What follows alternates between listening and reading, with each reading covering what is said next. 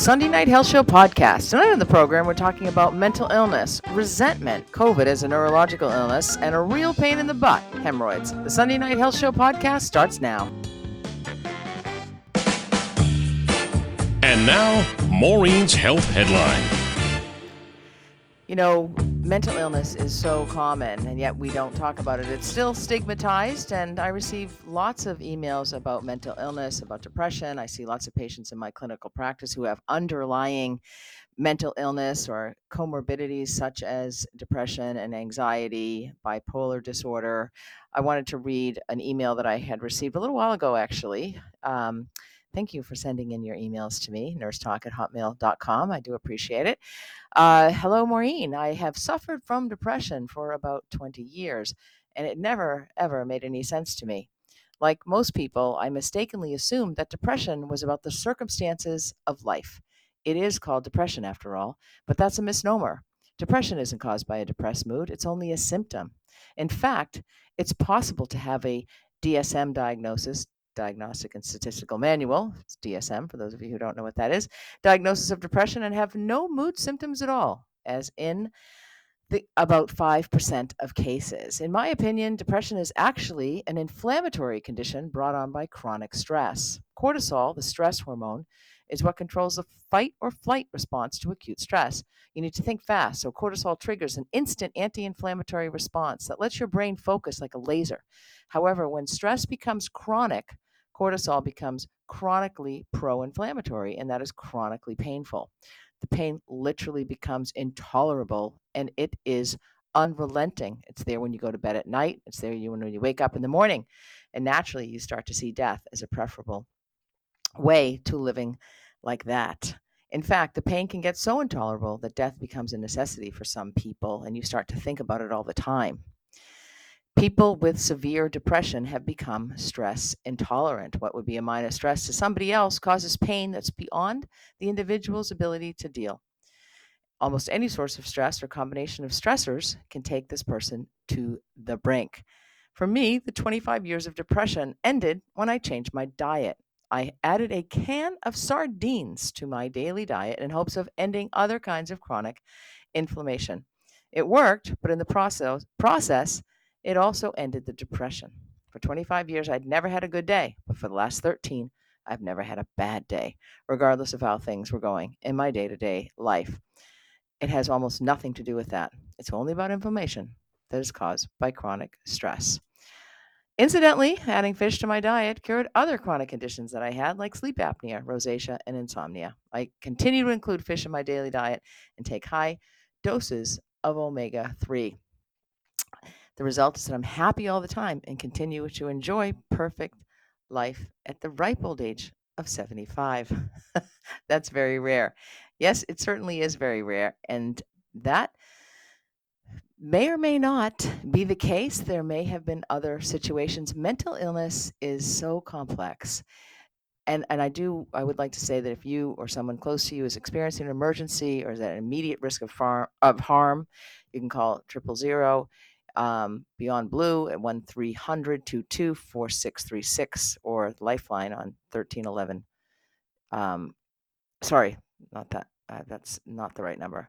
But you can call Beyond Blue 1-300-22-4636 or reach out to somebody. Mental illness, it's a health problem that is a global problem. It knows no bounds. If you have a lot of money, that doesn't prevent you from potentially getting mental illness. It affects people's thoughts, mood, behavior, or the way that they perceive the world around them. It causes tremendous distress for some people.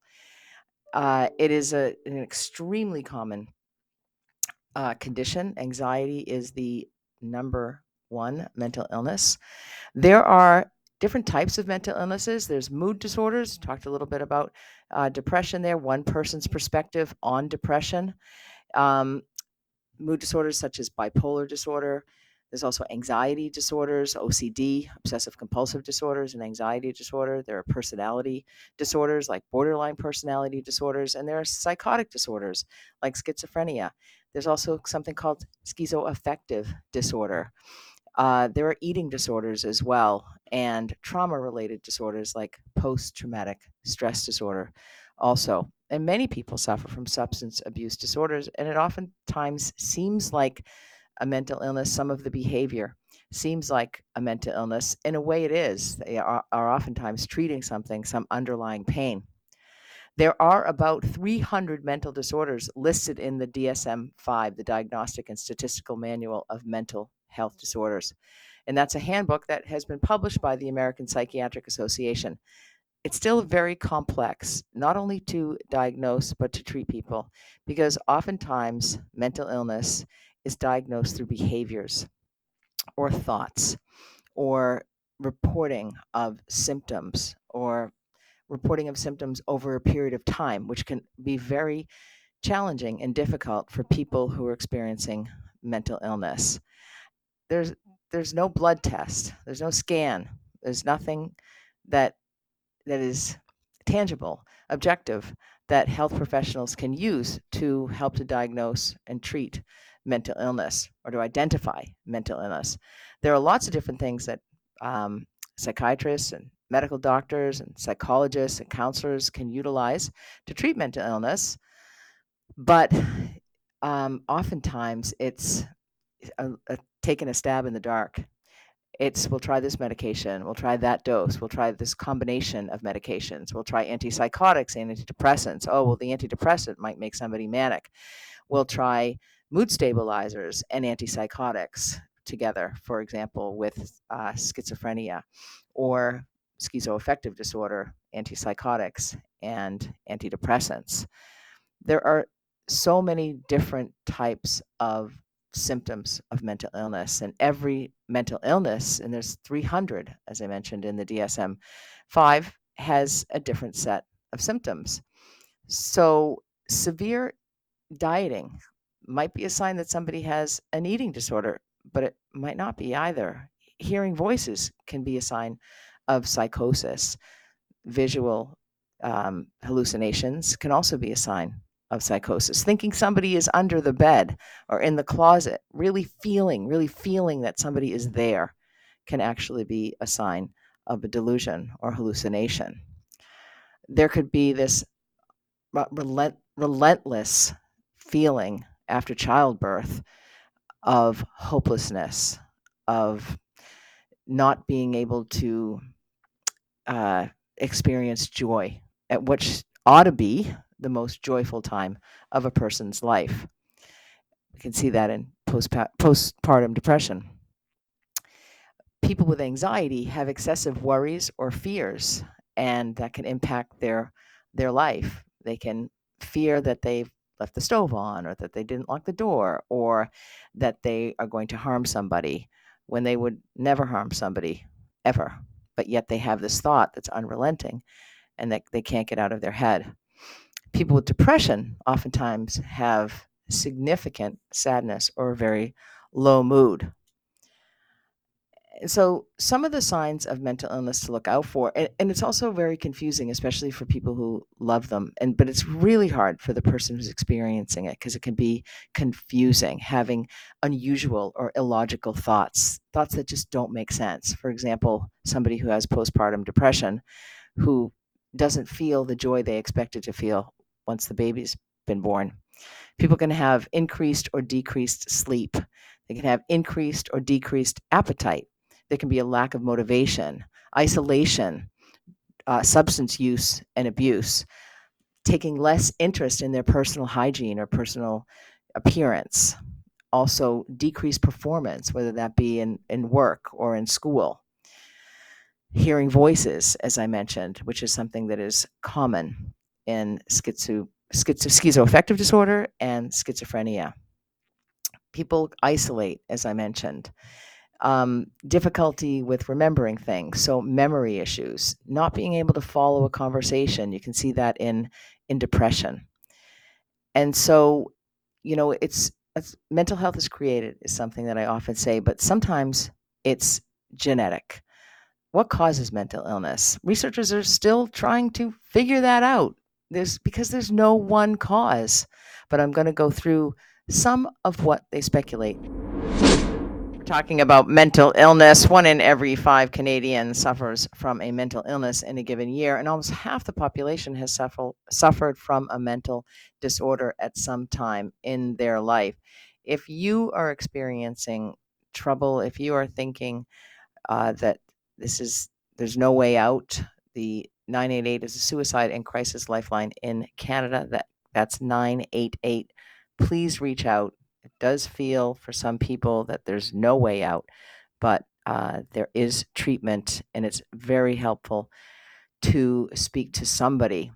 So we often wonder why people get mental illness. I see this in my clinical practice as a foundation of a lot of the issues that occur in a relationship. And we reviewed some of the signs, but there's a number of different reasons, yet we don't know exactly why. We're not 100%, but genetic factors certainly may mean that you may have a propensity toward a mental illness. So if you have somebody that is genetically close to you with a mental illness, that can increase your risk. But just because there's a sibling or a parent that has mental illness, it doesn't necessarily mean that you will as well. Drug and alcohol, substance use and abuse can trigger a manic episode. It can trigger hallucinations. It can trigger an episode of psychosis. And in particular, drugs like cocaine, marijuana. People think marijuana is benign. I've seen far too many times when that, especially the pot that is around today, that has caused mental health issues for many people, including paranoia, also psychosis, delusions. There are some medical conditions or hormonal changes can actually cause mental illness as well. And adverse childhood events are something else that can contribute to mental illness. They can contribute to anxiety and depression. Um, Abuse and neglect can also increase your risk of acquiring a mental illness, and especially in your lifetime, if another event, the birth of a child, for example, can bring on a mental illness for a person. It doesn't necessarily have to be the mother. It can certainly. We know that fathers, men, also experience postpartum depression, and we're actually calling it antepartum depression because it can happen during pregnancy. Of course, traumatic events or chronic stress can actually lead to mental illness. It can lead to anxiety and depression. It can trigger an episode of psychosis as well. Financial problems, work problems increase the risk of mental illness. Also, and sometimes people feel like there's just no way out, that they feel like they have no other option. Oftentimes thinking that they want to self-harm or take their own lives. As I mentioned, 988 is the number in Canada to call if you are experiencing such thoughts. There's also some personality contributing factors, like perfectionism, for example. That's a big one. A lot of people are perfectionists. And, the thing is, not everybody is perfectionistic in the same manner. Some people want the most perfectly clean house. Others want their relationship to be perfect. I mean, even the email that I had read, the person said that they'd never had a bad day in the past 13 years, but their 25 years prior to that, there were loads of bad days. Everybody has a bad day here and there, even me. We all have bad days. I mean, that's just a fact of life. And that doesn't necessarily mean that you have a mental illness.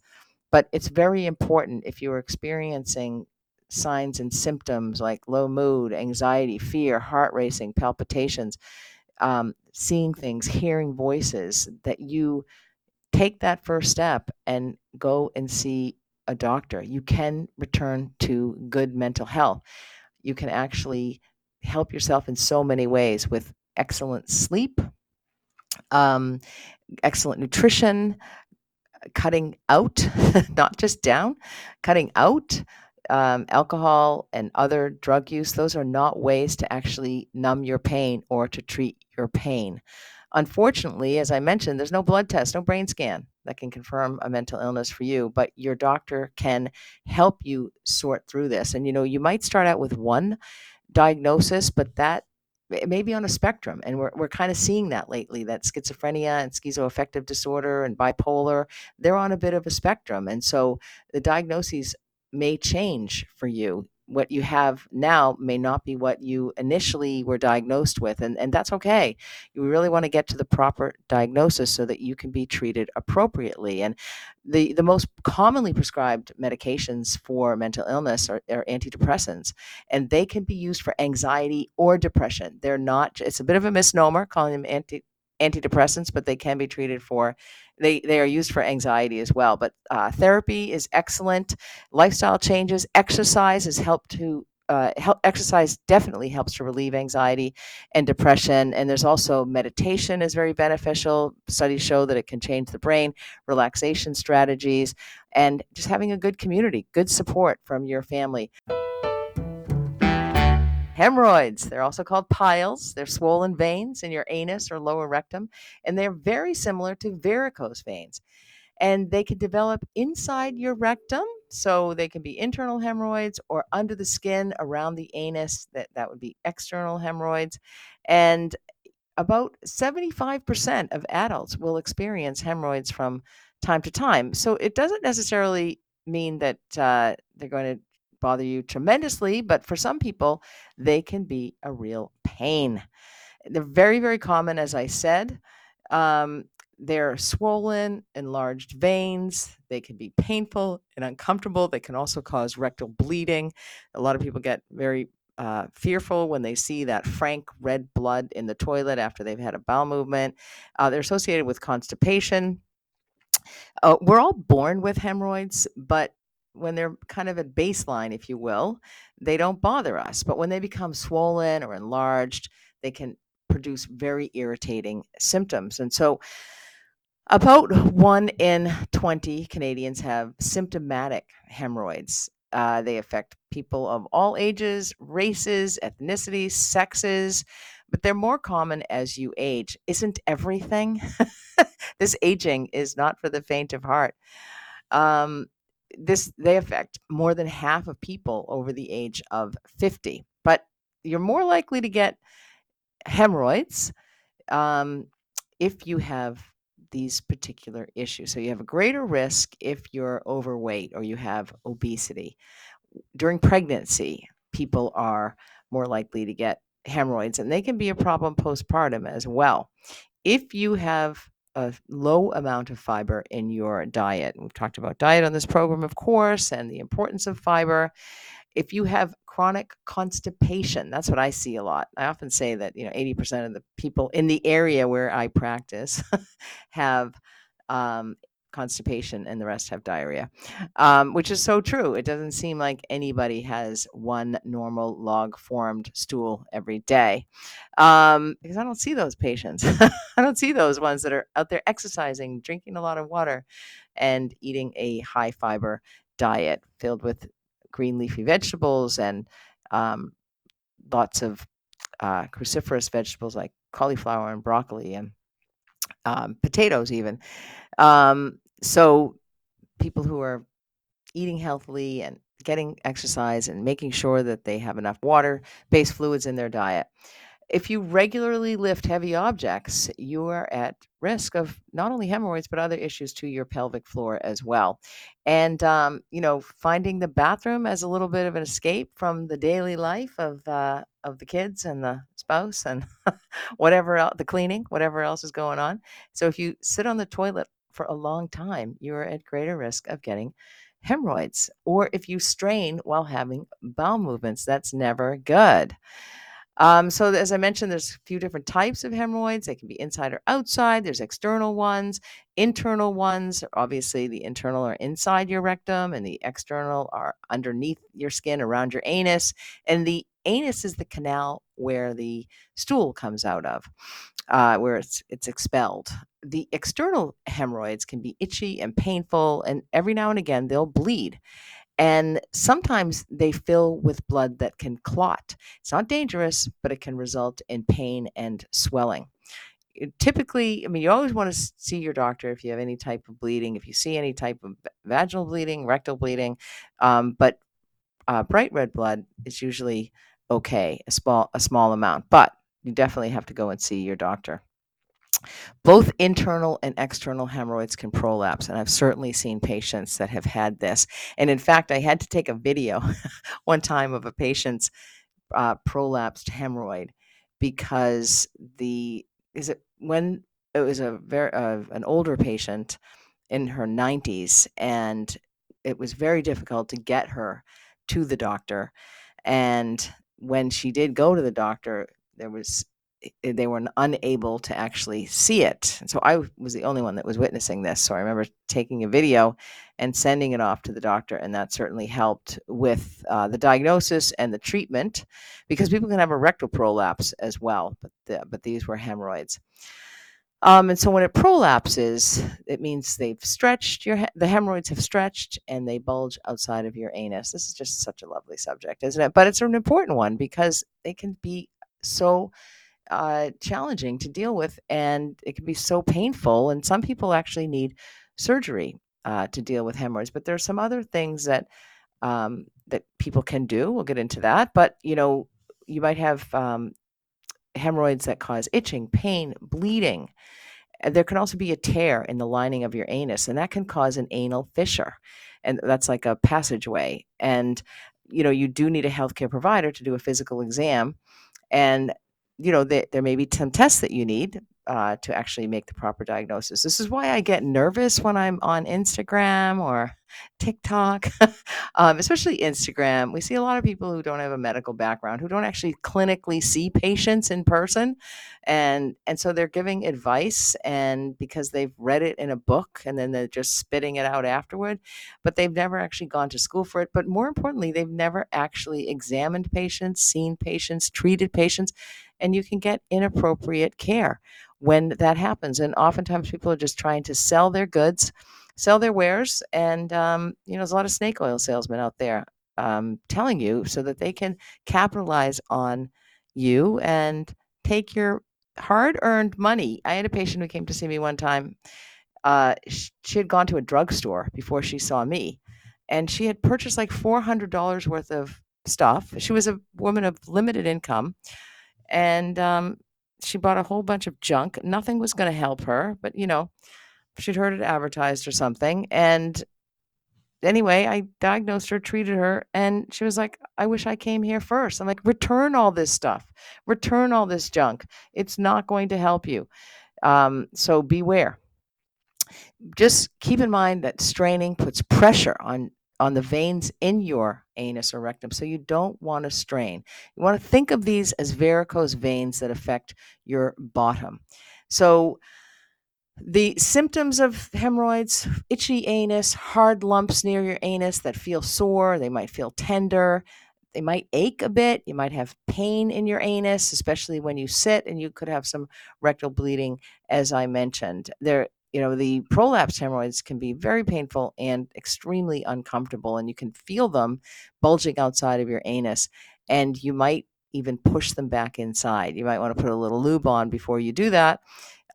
So it's very important that you actually see a healthcare provider who can do a digital rectal exam. They insert a gloved, lubricated finger into your rectum to feel for those swollen veins. You may need an endoscopy, which is an anoscope. So it's a lighted tube, and that views the lining of your anus and rectum. Or you might even need a sigmoidoscope, and that's a lighted tube with a camera, and that allows the healthcare provider to visualize the lower part of your colon and rectum. Sometimes flexible sigmoidoscopy is used, or rigid sigmoidoscopy, which is a proctoscopy.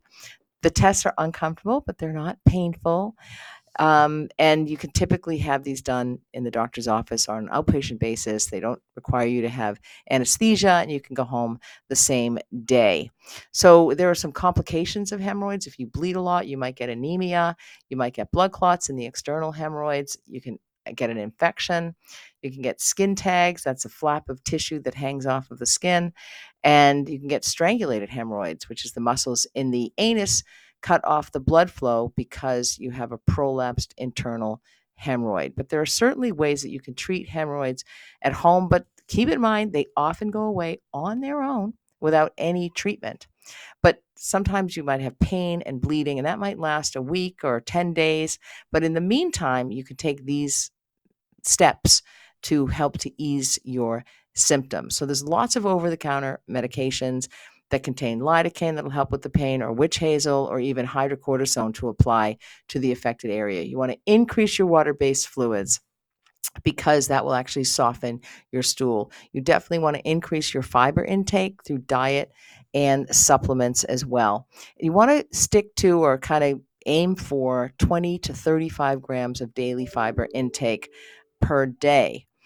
And this is something I feel is miraculous for people, and it's not given enough time. Sit time is soaking in a warm bath, a sitz bath, for 10 to 20 minutes a day, 3 or 4 times a day. You just want to fill up your bathtub with like 2 inches of water and add some Epsom salts to it and just sit there. That's all you need, and it can work miraculously. You can also buy sitz baths on Amazon, and they can sit right on the toilet. And, excuse me, sometimes they have a little pump with them, and so that pump can actually pump some water right on your anus or your hemorrhoids to give you further relief as well. But you want to stick with that, because that can be very helpful. But I recommend it 3 or 4 times a day, and you'll see those hemorrhoids reduce in size over time. You may want to, but not too many, take some nonsteroidal anti-inflammatory drugs, NSAIDs, like Advil, to help with the pain and inflammation, or you might want to take acetaminophen as well. You might want to get a bidet on your toilet. Those also can be for about $80. You can get one of those. I don't sell them, but you can buy them on Amazon. You can get everything on Amazon. I don't work for Amazon either. I should anyway, because of the packages that are delivered. No, I'm just kidding. On the daily. But you can get a bidet, and so instead of wiping, and sometimes people, wipe hard with this harsh toilet paper. In fact, it just reminds me of when the pandemic began. For some reason, I was completely focused on toilet paper, and I ordered so much toilet paper. It just kept coming in for 2 years. Anyway, I have enough toilet paper to last me a lifetime. So you do want to take some over-the-counter medications that can help with pain. You might want to use flushable wet wipes. If you don't want to invest in the $80 bidet, which is kind of nice though, those toilet bidets, you can use the wet wipes and just pat and clean your bottom after you have a bowel movement. If these options don't work, healthcare providers might treat your hemorrhoids in a different way. They may use a rubber band ligation, and they place a small rubber band, not one you find in your kitchen drawer. It has to be done under the guidance of a physician, under the in a practice of a healthcare provider. But they place a band around the base of the hemorrhoid, and that cuts off the blood supply to the vein. There's electrocoagulation as another option. That's electric current, stops the blood flow. It's all about the blood flow. There's an infrared coagulation. That's a small probe that's inserted into the rectum, and that transmits heat to get rid of the hemorrhoid. Sclerotherapy is another way, which is a chemical that's injected into the swollen vein, and that destroys the hemorrhoidal tissue. There are some surgical treatments, but I'll tell you, I've heard from people that these are brutal. Hemorrhoidectomy, some people have severe pain with these. It's a surgical, it's an operation. It removes the large external hemorrhoids or the prolapsed internal ones. There's also hemorrhoidal stapling, and that's a stapling instrument, removes an internal hemorrhoid, or it pulls a prolapsed internal hemorrhoid back inside of your anus and holds it there. It's probably not something you've talked this in depth about, hemorrhoids, but it's probably something that has affected you. So remember, don't sit or strain too hard on the toilet. Go to the toilet when the urge hits. Don't delay your bowel movements. Drink plenty of water, high fiber, stay physically active, stay on the move. Being on the move keeps your bowels moving. And take laxatives or use enemas only as recommended by your healthcare providers, because too many laxatives or enemas can make it hard for your body to regulate how you have a bowel movement. Most hemorrhoids resolve themselves within a week with the at-home treatments that I mentioned, but sometimes for some people they need a medical procedure or even surgery. But if you have abdominal pain, chronic constipation, fever and chills, nausea and vomiting, severe rectal bleeding and pain, you will want to contact your doctor as well. And you want to ask, when you go to the doctor, you want to ask them, what's the etiology? Or, I mean, how did you get these hemorrhoids? What's the best? Because that will guide the treatment. What's the best treatment for you? What are the lifestyle changes you can make? And when can you expect the symptoms to improve? And what are some of the complications that you should look out for? Is there somebody that you resent in your life? Is there somebody you're so angry with you cannot forgive them? Might it be not anger? Could it be resentment? You don't even realize it. There's no one cause of resentment, and oftentimes people don't realize that they're resenting somebody. But most cases of resentment involve an underlying sense of being mistreated or wronged by somebody else. We all experience frustration and disappointment. That's why forgiveness is so important. But sometimes the feelings about something that somebody did to you, can be so overwhelming for you. They can contribute to resentment. Anger is a normal, healthy emotion, and it's appropriate in certain situations. It's also appropriate to get over it, but not to harbor feelings of anger and disdain and hatred towards somebody else, leaving them out of your life or treating them poorly or ignoring them or talking badly about them. Resentment is closely related to, but it's not the same as anger. Resentments are described as negative feelings toward someone or something that stems from the past. It's oftentimes the re-experiencing of past wrongs that were real or perceived, and the old feelings of anger connected to them. So it could be something that happened to you in your life earlier on when you were a child or an adolescent. And then you meet somebody and they do a similar thing to you, or you perceive that they're doing a similar thing to you. For example, a love that got away. And then you think somebody else is the cause of a love getting away. And so you resent that person when that's not even the case. Or you don't heal from your childhood traumas, and then you blame the closest person in your life because they're moving on with their lives, with their life. And so you resent them for being happy. You resent them for being successful because you feel you can't be happy or you can't be successful. Or you resent somebody because they've made more money. If you've learned anything from this show, I hope you've learned that money doesn't matter in life. It's not the key to happiness. It's not the key to joy, those simple joys of life that we can experience every day. But I will tell you that you are robbing yourself of joy when you resent anybody. It's an extremely unhealthy emotion. You're re-experiencing, you have not processed the issues that you've had in the past. You're holding on to anger. There's a saying that when you resent somebody, you become their slave. So you are a slave to them. You're actually thinking it's the opposite, but it's not. And the stronger the resentment is, the more time you spend thinking about it, get caught up in it. You get caught up in the anger that's connected to it. And that impacts your life. That impacts the joy. That impacts the happiness that you're missing out on. Holding on to a resentment is like drinking poison and then waiting for somebody else to die.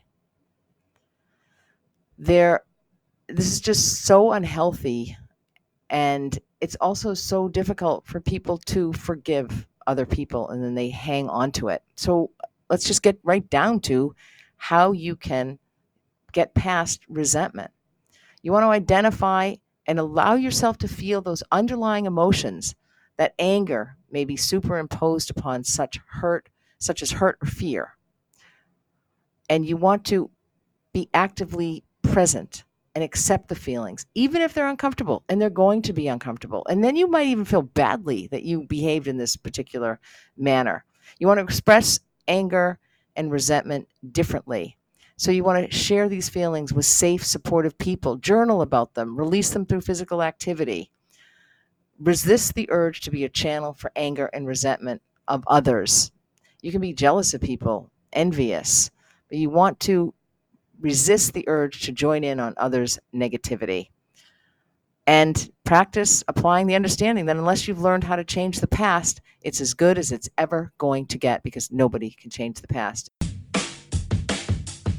You got questions? She's got answers. The nurse is in for Nurse Talk.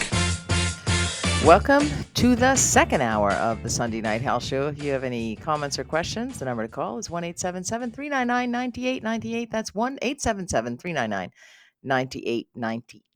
I probably said that too quickly. Some people have commented on that before. So 1-877-399-9898.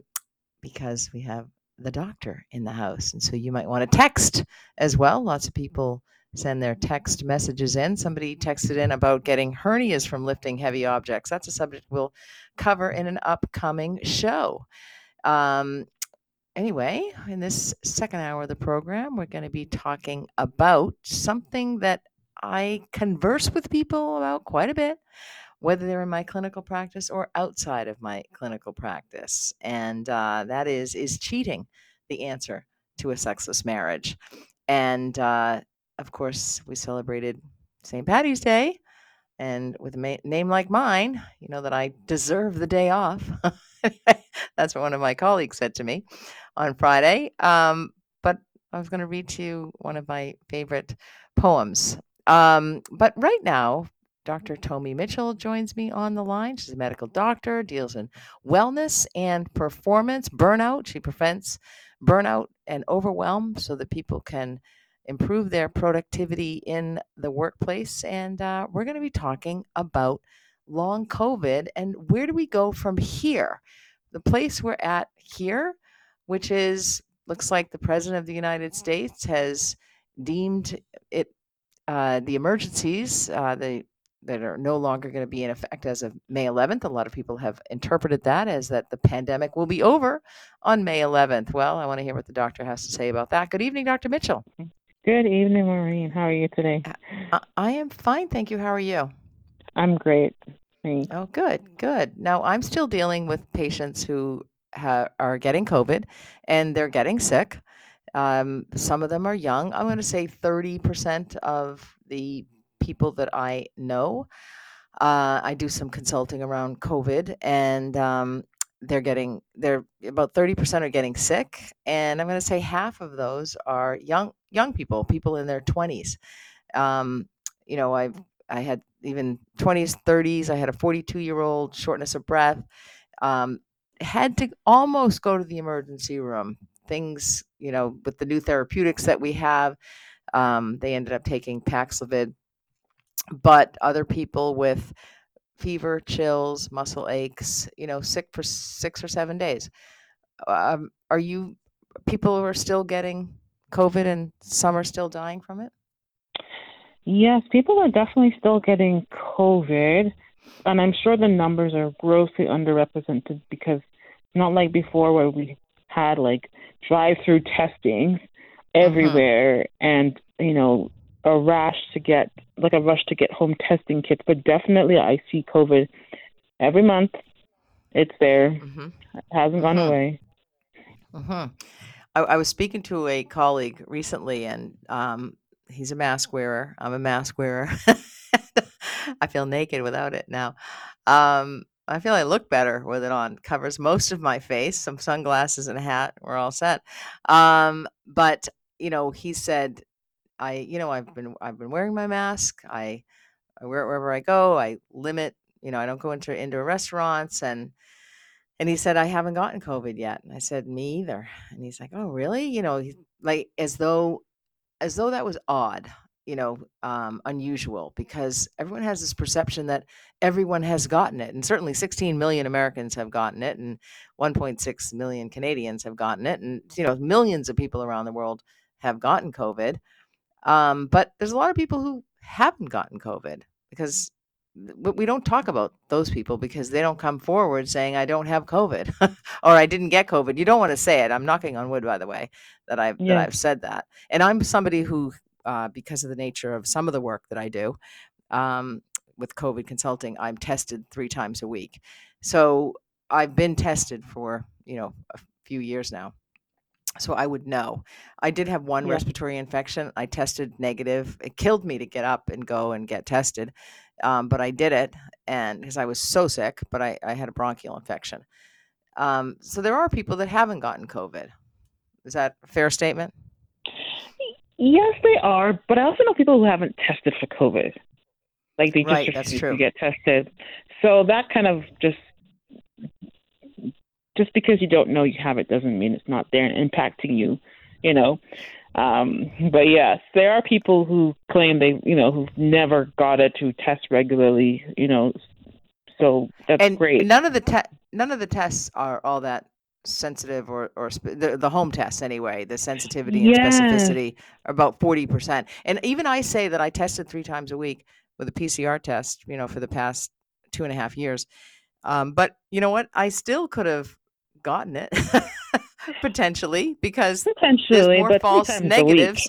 Yeah. There are more false negatives than false positives. Everybody thinks that, at least in the population that I'm dealing with now, they are surprised if they get it because they think it's a false positive. And I often say, Yeah. we No. actually have more false negatives than we do false positives. So, I mean, I understand that I may have had it. And, but the big thing about getting COVID, one of the big reasons that I did not want to get COVID was because of the risk of long COVID. Tell me about long COVID.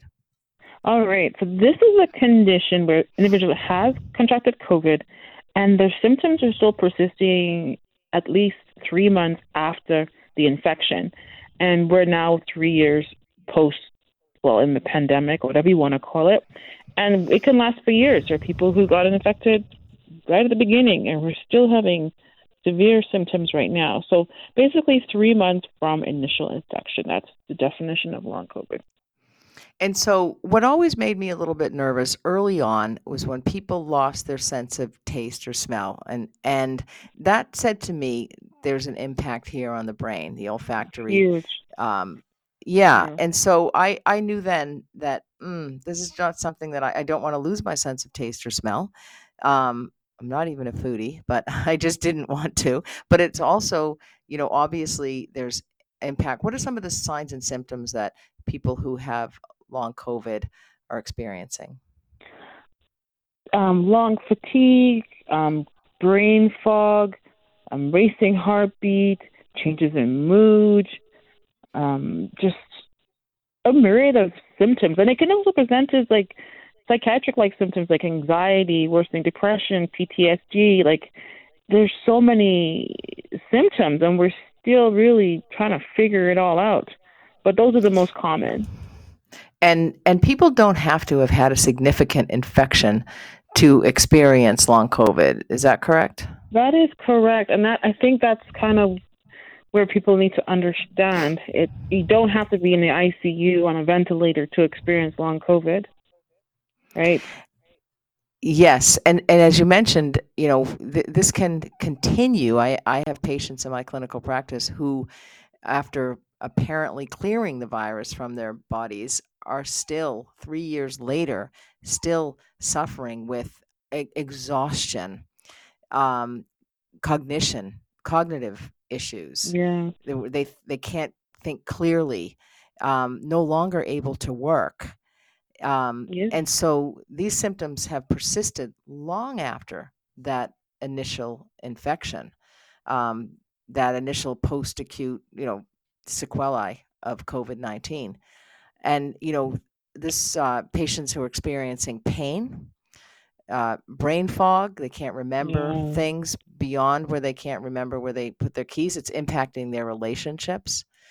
Um, but now that doctors understand that this could be a neurological disease, how can that help them to focus treatments? Well, first, I know it's becoming more and more well known, but I don't think it's really established firmly in the medical community that this is a thing, right? Hmm. But how can it improve symptoms? Well, hey, number one, when somebody's complaining of these horrible symptoms, to actually listen to them and validate that this is not in your head. Like, this is Hmm. real. And then typically we treat the symptoms as they come along. Like, there's not like one pill that fixes everything. It's like, if there's an issue with the postural hypotension, we treat that. If there's Hmm. focus issues, we might give you a stimulant. So it depends on how they present, basically. There's no like Hmm. magic, treatment for everyone. Yeah, I had you mentioned signs of that seemingly are like mental illnesses like anxiety and depression. I've had patients who have had significant mood swings and also like almost a painful hypersensitivity to sounds. Like Yeah. somebody opened the silverware drawer in the house and took out silverware. They described it as they just felt like the pain was just going through them. A little bit, you say it's not well established in the medical community, this long COVID. It reminds me a little bit of chronic fatigue syndrome, which is Oh, is yeah. a diagnosis of exclusion. And it's almost like, because there were two sides of this story. Some people believed in COVID, some people didn't. Some Yeah. people just feel like it's a little cold, Mm, and some people feel it isn't. But it isn't your typical little cold, yeah. because it's a little No. cold that you might end up having long-term fatigue and brain fog and pain for years is what it seems. So Mm, I don't know. It's very difficult, and I know that a lot of patients suffer with this. And then once again, especially for women, oftentimes doctors dismiss women when they complain of kind of these, fatigue, malaise, brain fog, post-traumatic stress disorder, not remembering yeah. things. Like, they might be dismissed as hysterical or it's all in your head, and that can Oh, it's lead to menopause. it's menopause. Maybe it's menopause. Uh, Yeah. absolutely. Isn't it all menopause? Oh, yeah. It's Everything is menopause. My guest is Dr. Tomi Mitchell, and we are talking about long COVID. Dr. Mitchell, one study found that in people with neurological COVID symptoms, so the cognitive issues and the sense of smell and taste, that the immune system seemed to be activated specifically in the central nervous system, and that created inflammation. But the brain inflammation probably wasn't caused by the virus, it was probably caused by the immune activation. And so that brain was inflamed, and especially around blood vessels, and the immune cells, the macrophages, had been stirred up, and they just chew away at things. They produce all kinds of free radicals, cytokines. So it's this overwhelming blanket bombing almost that ends up causing a lot of damage, and they're really hard to shut down. And so they persist for a long time. And this could be what is causing that persistent inflammation in the brain associated with the neurological symptoms of COVID-19. So, with this, is this something that doctors can or researchers can try and find treatments around brain inflammation, and seeing that some patients might need anti-inflammatories, for example, and other patients might need rehab or cognitive training? Is this the kind of direction that we're going to head with long COVID? This is a really good question because I remember at the beginning, this was like the wild, wild west, treating patients with COVID. And we did know that there's this massive inflammatory response, which can cause what you just said. And the idea was we gave steroids to reduce that response. Now, that was then, but we still have Hmm. a long way to go as far as therapy. That is something we need to really discuss because we need to treat this early. Because if we wait till the nuclear bomb goes off in your brain, then the long-lasting effects of this quote-unquote radiation this cytokine response, et cetera, can be devastating. So really, we have to get ahead of this illness, and that's Uh-huh. under people understanding that COVID is not benign, even though we're gonna quote unquote live with it. And it's not going away. It's not benign. Like it's not Uh-huh. innocent. Uh-huh. And a lot of the research has found that the virus can linger in the brain for months, and that's what's causing a lot of the problems that many people are having, that many people are being dismissed. What is your recommendation now? We're seeing hospitalizations down per 100,000 people in communities all across Canada and the US. We're seeing decreased infection rates. We're seeing basically fewer cases, but we are not testing. There was a time when we weren't testing, but were the wastewater rates we could tell that they were elevated, and still there was still a fair amount of COVID. But at this stage in the pandemic, people are really pretty much maskless. They're going about their Yeah. business, going to concerts, going out for dinner. Life as we knew it pre-pandemic is has returned to normal. What do you say to people who have comorbidities, who are at greater risk of suffering with COVID? People who have cancer, people who are on chemotherapy, people with autoimmune diseases, and to the general public. How do we deal with it as we move forward? Well, I don't remember the exact stats, but I think it's more than 50% of people have a risk factor for COVID. If you add obesity, that's even higher, and the other conditions as well. So it is not something that you should take lightly. Okay, we've seen people who are quote unquote in pristine health Uh-huh. have tragic outcomes, but when you already have hypertension, diabetes, asthma, or any other conditions, you are at increased risk of having serious complications, either right at the time of diagnosis or as we see further on. And we're only 3 years in this condition. Wait, 5 more years, 10 years, what would it look like then? And that's, for me, it's concerning. As much as I like to, I'm not thinking about COVID like I did 3 years ago, checking the numbers, how many people got infected. It's still there. It's still at the back of my mind. My mask stays with me when I'm, seeing patients in the office. Like, that's not going anywhere. We just need to be aware that this is a serious illness, and you don't know how the dice will roll. That's absolutely correct. And even though people's symptoms may be rooted in the nervous system dysfunction, in order to treat them, first of all, healthcare providers need to understand that this is a thing. Long COVID is an illness. People's experiences are real. There is a definite inflammatory process that's going on in the brain that we see that through a lot of research that's been done, Yeah. autopsies that have been done as well. That this is an inflammatory process going on in the brain, and that the treatment might involve comprehensive, multidisciplinary teams for Yeah. people who are suffering with this syndrome. 100%. And if I may add, my concern is, as a society, we haven't done well with managing chronic illness and having multidisciplinary teams that are accessible, right? Yeah, So then you add absolutely. COVID, like we've done a horrible job. It's time for the Bedroom Bulletin. Welcome back to the Sunday Night Health Show. Thanks so much for tuning in. We're going to get to the back to the bedroom segment in just 1 second. I just wanted to read a couple of text messages. One from Kevin in Ontario. Touchwood, family of 4 never got it, but we don't participate yet. Silly to ruin a child's lifelong health. And for what? Greed? Entitlement? No thanks. Love that, Kevin. I totally get that. Now here we have Farmer Johnny from Winnipeg, Manitoba. Says, many years exposed to large amounts of pesticides and DDT, lost my sense of taste and smell, must wear respiratory and nasal strips to breathe when working with chemicals on the farm.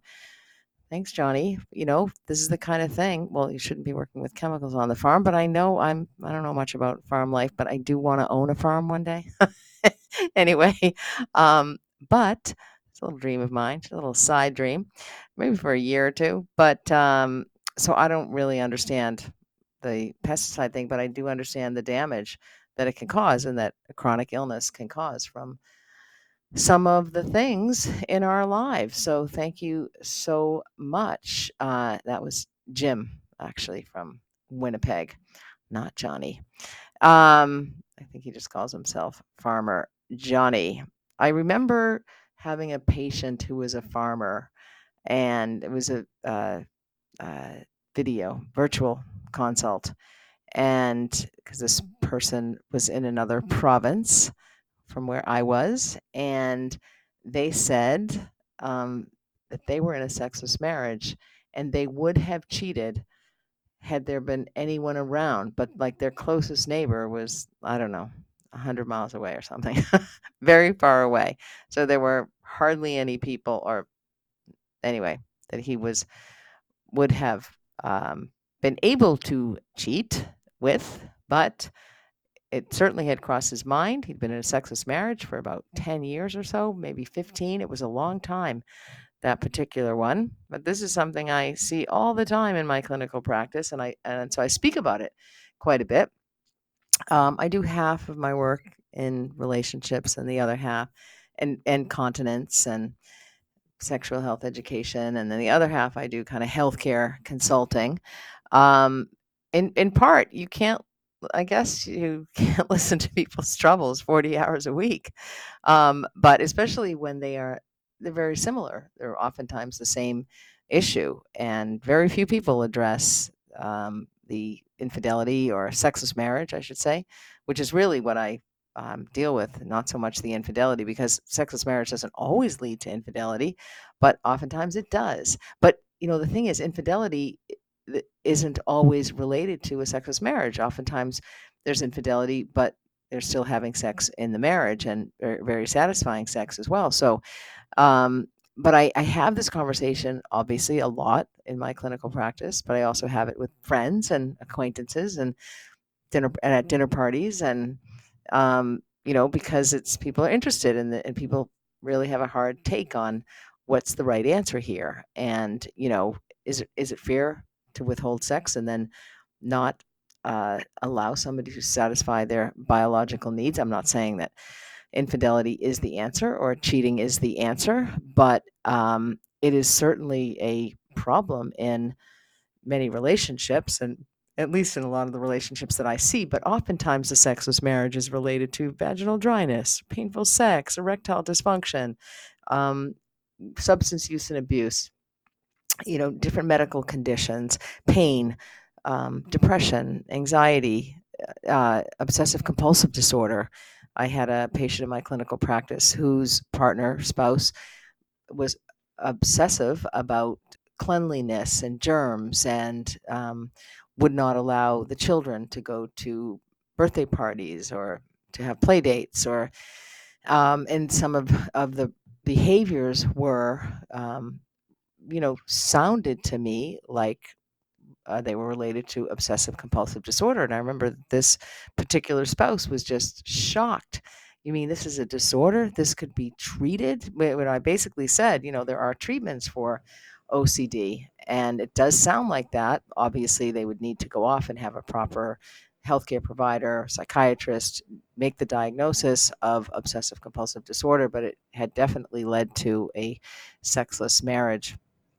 And so they had been suffering. People in relationships where it's sexless, and where it started out as understanding, and not that you are obligated to have sex with somebody, but people in relationships have sexual needs, and but sometimes there are it's sexless, and so those people are restricted from satisfying those needs outside of their relationship.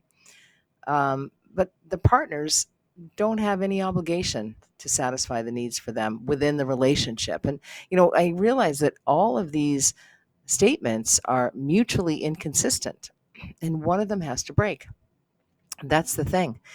And the one we expect to break most often is people are restricted from satisfying the needs outside of their relationship, at, in which the frustrated partner, does go outside the relationship for the satisfaction. And oftentimes people will be in a relationship, in a marriage, in a sexless marriage, and then they go outside of the relationship and, they cheat, they find somebody else. They don't want their marriage to break up. I've said this many times before, but it does, because it's a deal breaker for many people. But is this is staying, not having your sexual needs met, is that the answer? Does one deny their own needs? Is it the expectation that the frustrated partner suppress their own needs? This seems like the noble solution, putting the relationship and the partner above one's needs. But what does that do to a person? It's you're not being true to yourself. It reduces the concept of a sincere need to a mere desire or a wish. And I that is just such a true statement. I see that. I say that so many times. I see it and I say it to myself. This person, their need, their desire has been reduced to a hope, a prayer, a begging.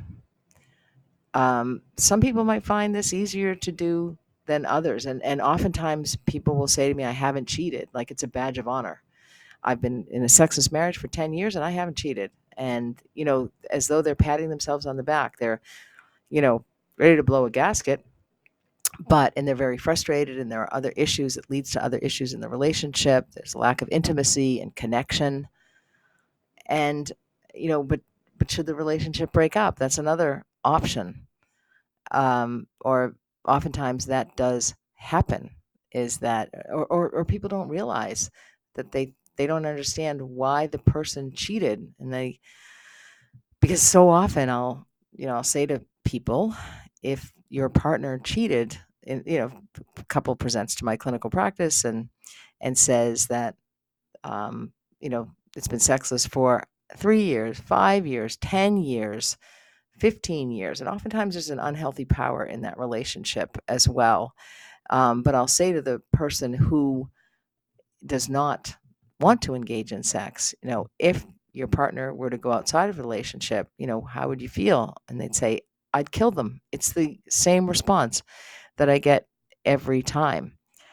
And if one partner voluntarily enters into a committed relationship, knowing that the other partner has certain needs that, according to the terms of the relationship, the vows of the marriage, cannot be satisfied elsewhere, does this imply some level of obligation or responsibility to either satisfy those needs or allow them to be satisfied by somebody else? I mean, that is the question. It's not for me to answer. It's for you to think about in your relationship, and it's for you to answer. You take that leap, or do you stay in that relationship? Are you true to yourself?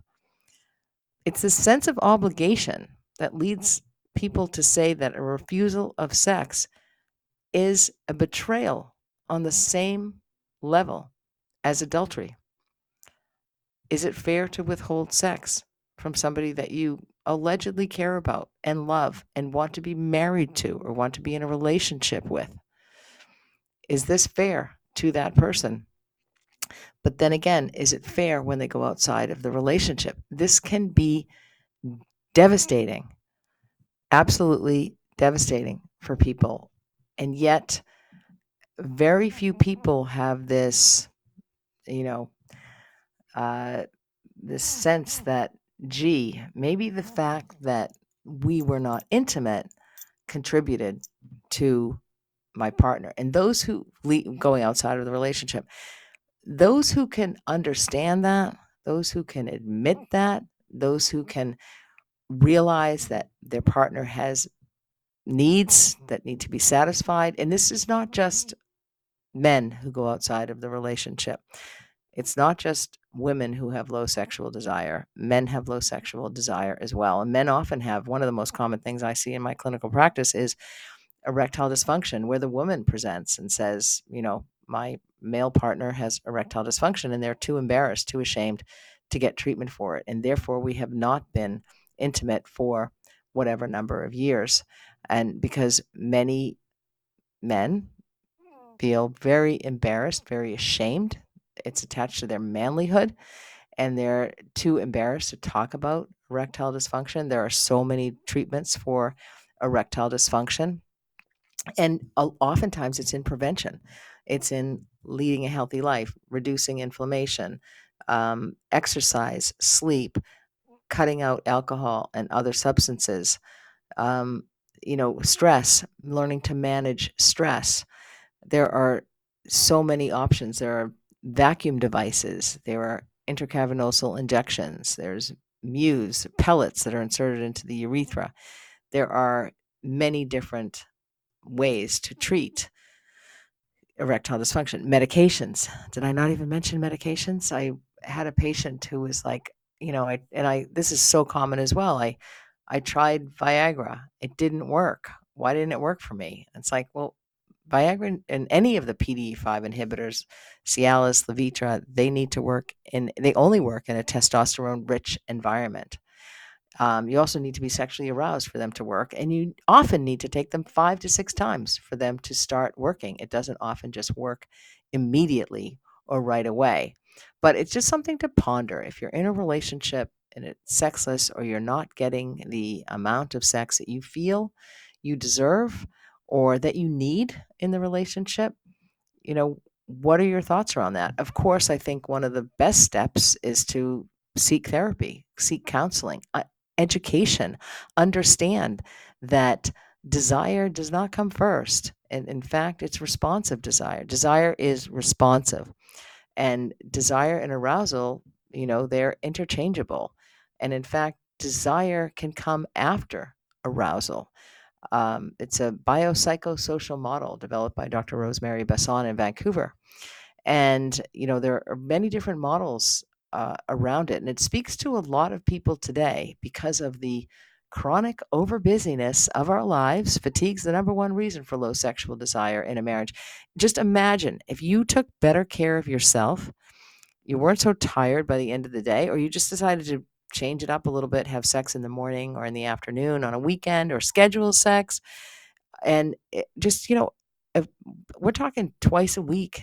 Most people are satisfied with sex once or twice a week in a relationship. There's so much else going on, especially these days, that's all it takes but to take care of yourself well enough that you can engage in sex 1 or 2 times a week in order to save your marriage or save your relationship.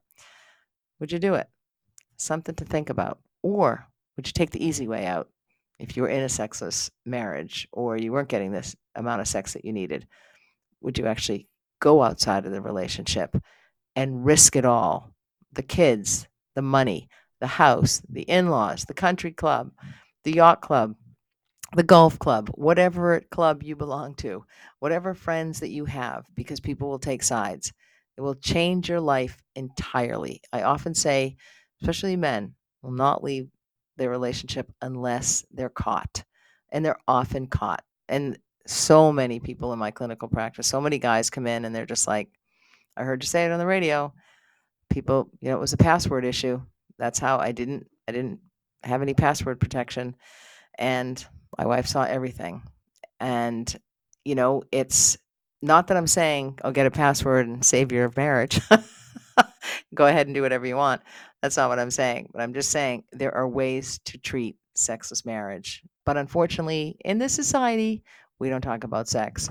And a lot of people lawmakers feel that if you educate people about sex, they're going to have more sex at a younger age. But that's not the case. People are going to be educated. I mean, I'm educating people in their 30s, 40s, 50s, 60s, 70s. By 80, they kind of get it a little bit. But unfortunately, they're not getting it. And a lot of people aren't getting it out there. But it's a very, very important aspect of a relationship. Thanks for listening to the Sunday Night Health Show podcast. You can subscribe, rate, or review on your favorite podcast app. And if you've got a question about your health, the nurse is always in. So email me, nursetalk@hotmail.com, and I just might answer your question anonymously, of course, on next week's show. For now, have a happy and healthy week.